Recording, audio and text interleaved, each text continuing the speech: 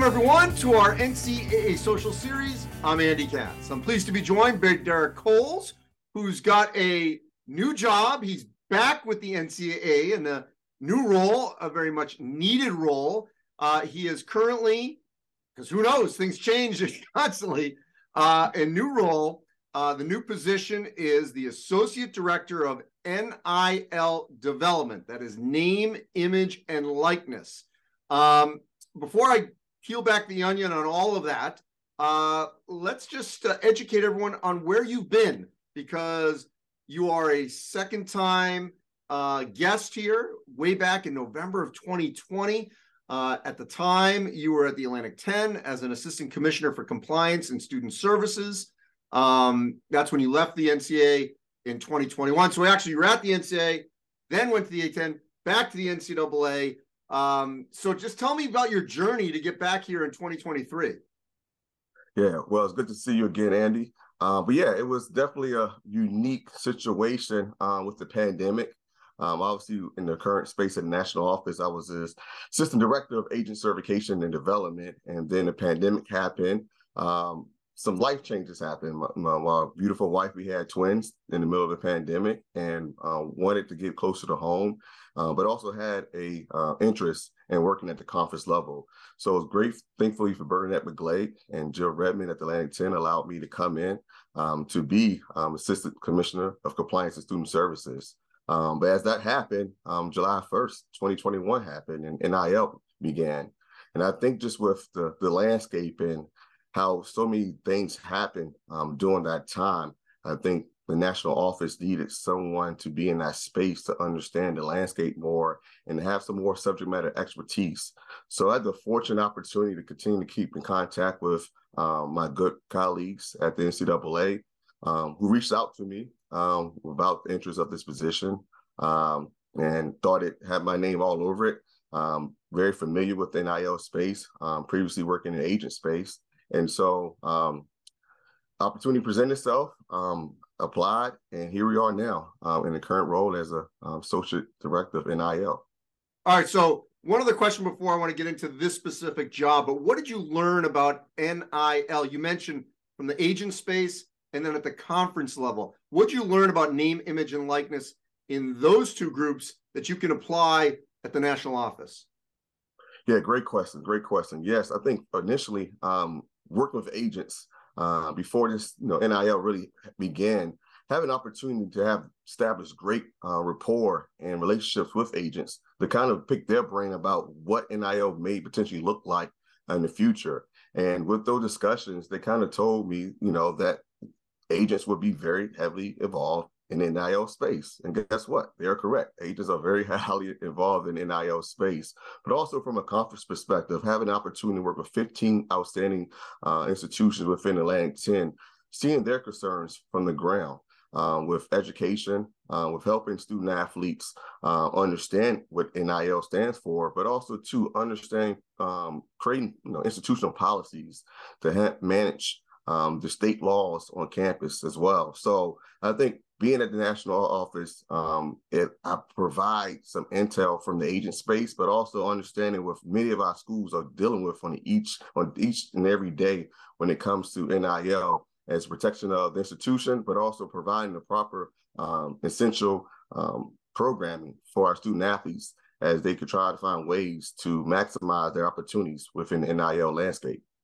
And actually, I think working in the A10 is probably a great precursor to the NCAA because it is a league with a wide swath of institutions with different financial, endowments. I mean, just you name it. They're just as different levels within the league that I think you probably would learn a lot about, just the amount that would be available to each individual student on different kinds of campuses. All right, so now at the national office, and I know it's been a brief time here, but what are you hearing from coaches, student athletes, administrators about the impact that NIL is having already in just a brief amount of time on campuses? Yeah, I think it's once again another great question. I think for me, just first day I took this role, I hit the ground running. I think just talking to as many coaches and administrators as possible, Currently, coaches and administrators have been very open and transparent about NIL and how it impacts their program and campus. Coaches have shared that NIL has definitely changed the way they recruit prospective student athletes. Instead of talking to parents and coaches, college coaches are now talking to agents who represent these PSAs. I think also coaches have shared NIL has impacted the retention of the student athletes on their roster. Had a few coaches tell me during the Final Four that, there's been student athletes coming in that office and talking about, their entering portal because of the lack of NIL opportunities at their current institution. And I think from athletic directors, they have shared that NIL is the most important topic they're dealing with on campus.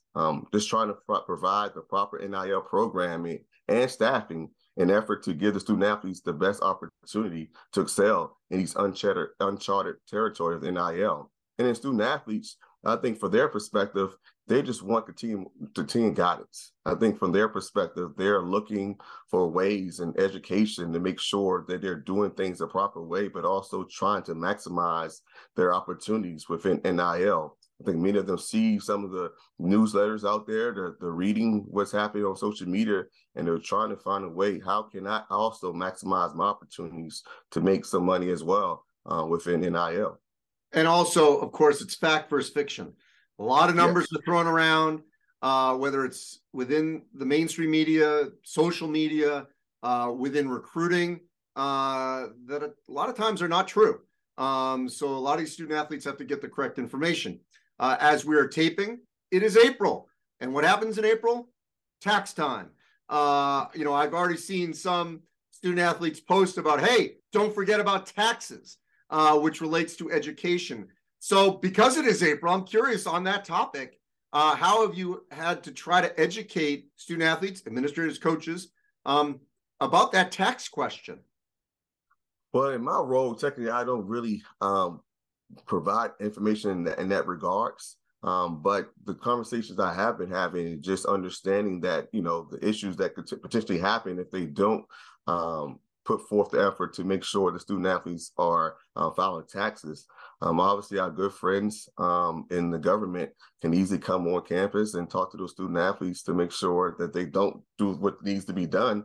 Then obviously they can have some ramifications for not submitting taxes. But also, I think it's, from my lens, I think it's needed for our student athletes to file taxes, because I think what's happening is disclosures. And, I think the issue is we don't know, like you stated before, the numbers are all over the place. And I think when you submit, file your taxes, then I think it understands kind of what our student athletes are actually making within the NIL space. Right now, everything is so fabricated, and it's so much unknown of what our student athletes are actually making. So I constantly encourage our, administration and coaches to allow, to encourage their student athletes to file for taxes. I think it also helps the student athlete, number one, stay out of trouble, but also two, gives us more of a understanding of what our student athletes are actually making in the NIL space. Look, I think people have to admit when they're wrong. And I do think the critics of NIL prior to it being enacted was, it's only going to help the high-profile sports, football and men's basketball. And that couldn't be further from the truth. Clearly, female athletes are benefiting, in a great way for them personally, whether it's women's basketball, gymnastics, volleyball, you name it. I mean, there's so many opportunities for female student athletes, other male student athletes, not in the high-profile sports. What have you seen about those opportunities across the entire athletic department in that, that overall student athlete population?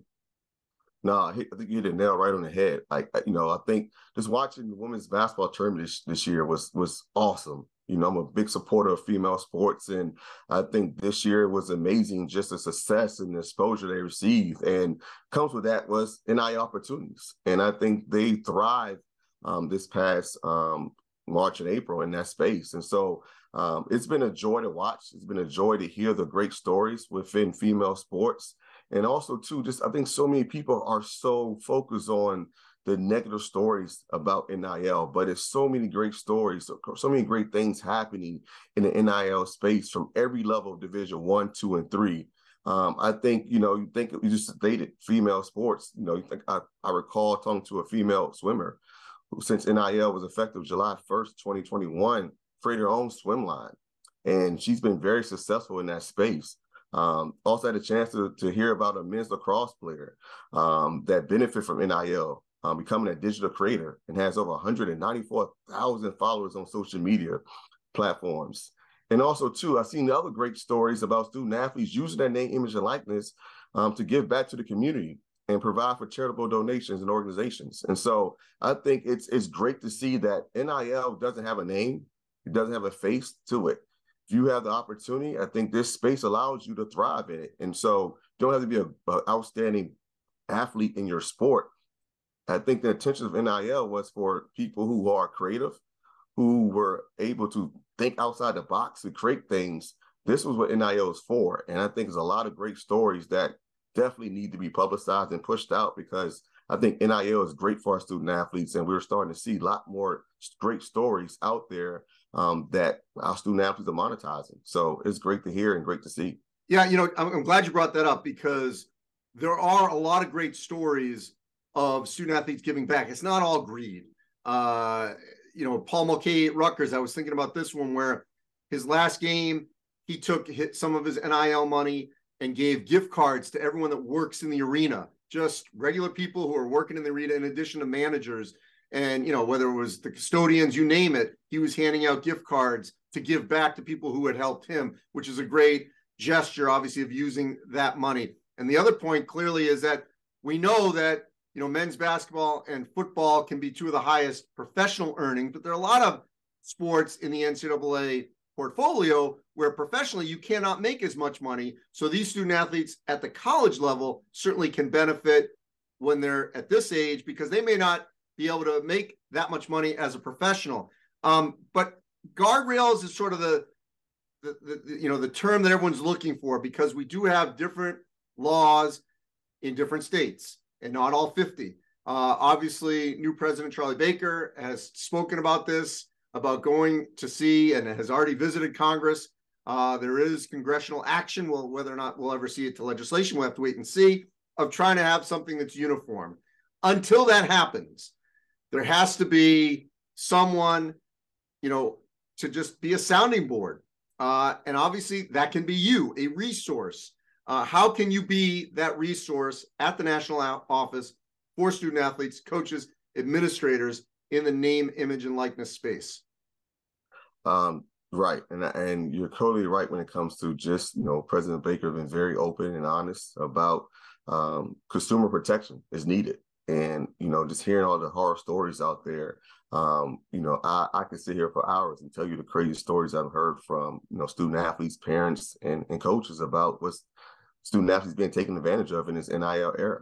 But I definitely agree with some of the things that I can be a resource for, is, helping, the national office. When he talks about, President Baker mentioned creating a public agency registry, generating a standard contract, and, certify NIL providers. I think in my role is to be a resource. I want to help schools identify the bad actors in this landscape. Hopefully I can develop internal and external education programming and materials related to NIL. And going back to my original charge, I want to be a professional listener for the membership. I want to hear their concerns, possible solutions, right? Because we serve the membership. And so hearing what the membership has to say about potential solutions to kind of put some of the toothpaste back in the tube as a reference. I want to do my very best is to bring information back to the national office so we can protect our student athletes as they navigate this space. And so 100% for what you just mentioned about how can we continue to protect our student athletes. And so I think that's kind of my charge as a resource to help the membership out, is just be a professional listener, hear their concerns, and see how we can accommodate those with the proper guardrails to protect our student athletes and our programs.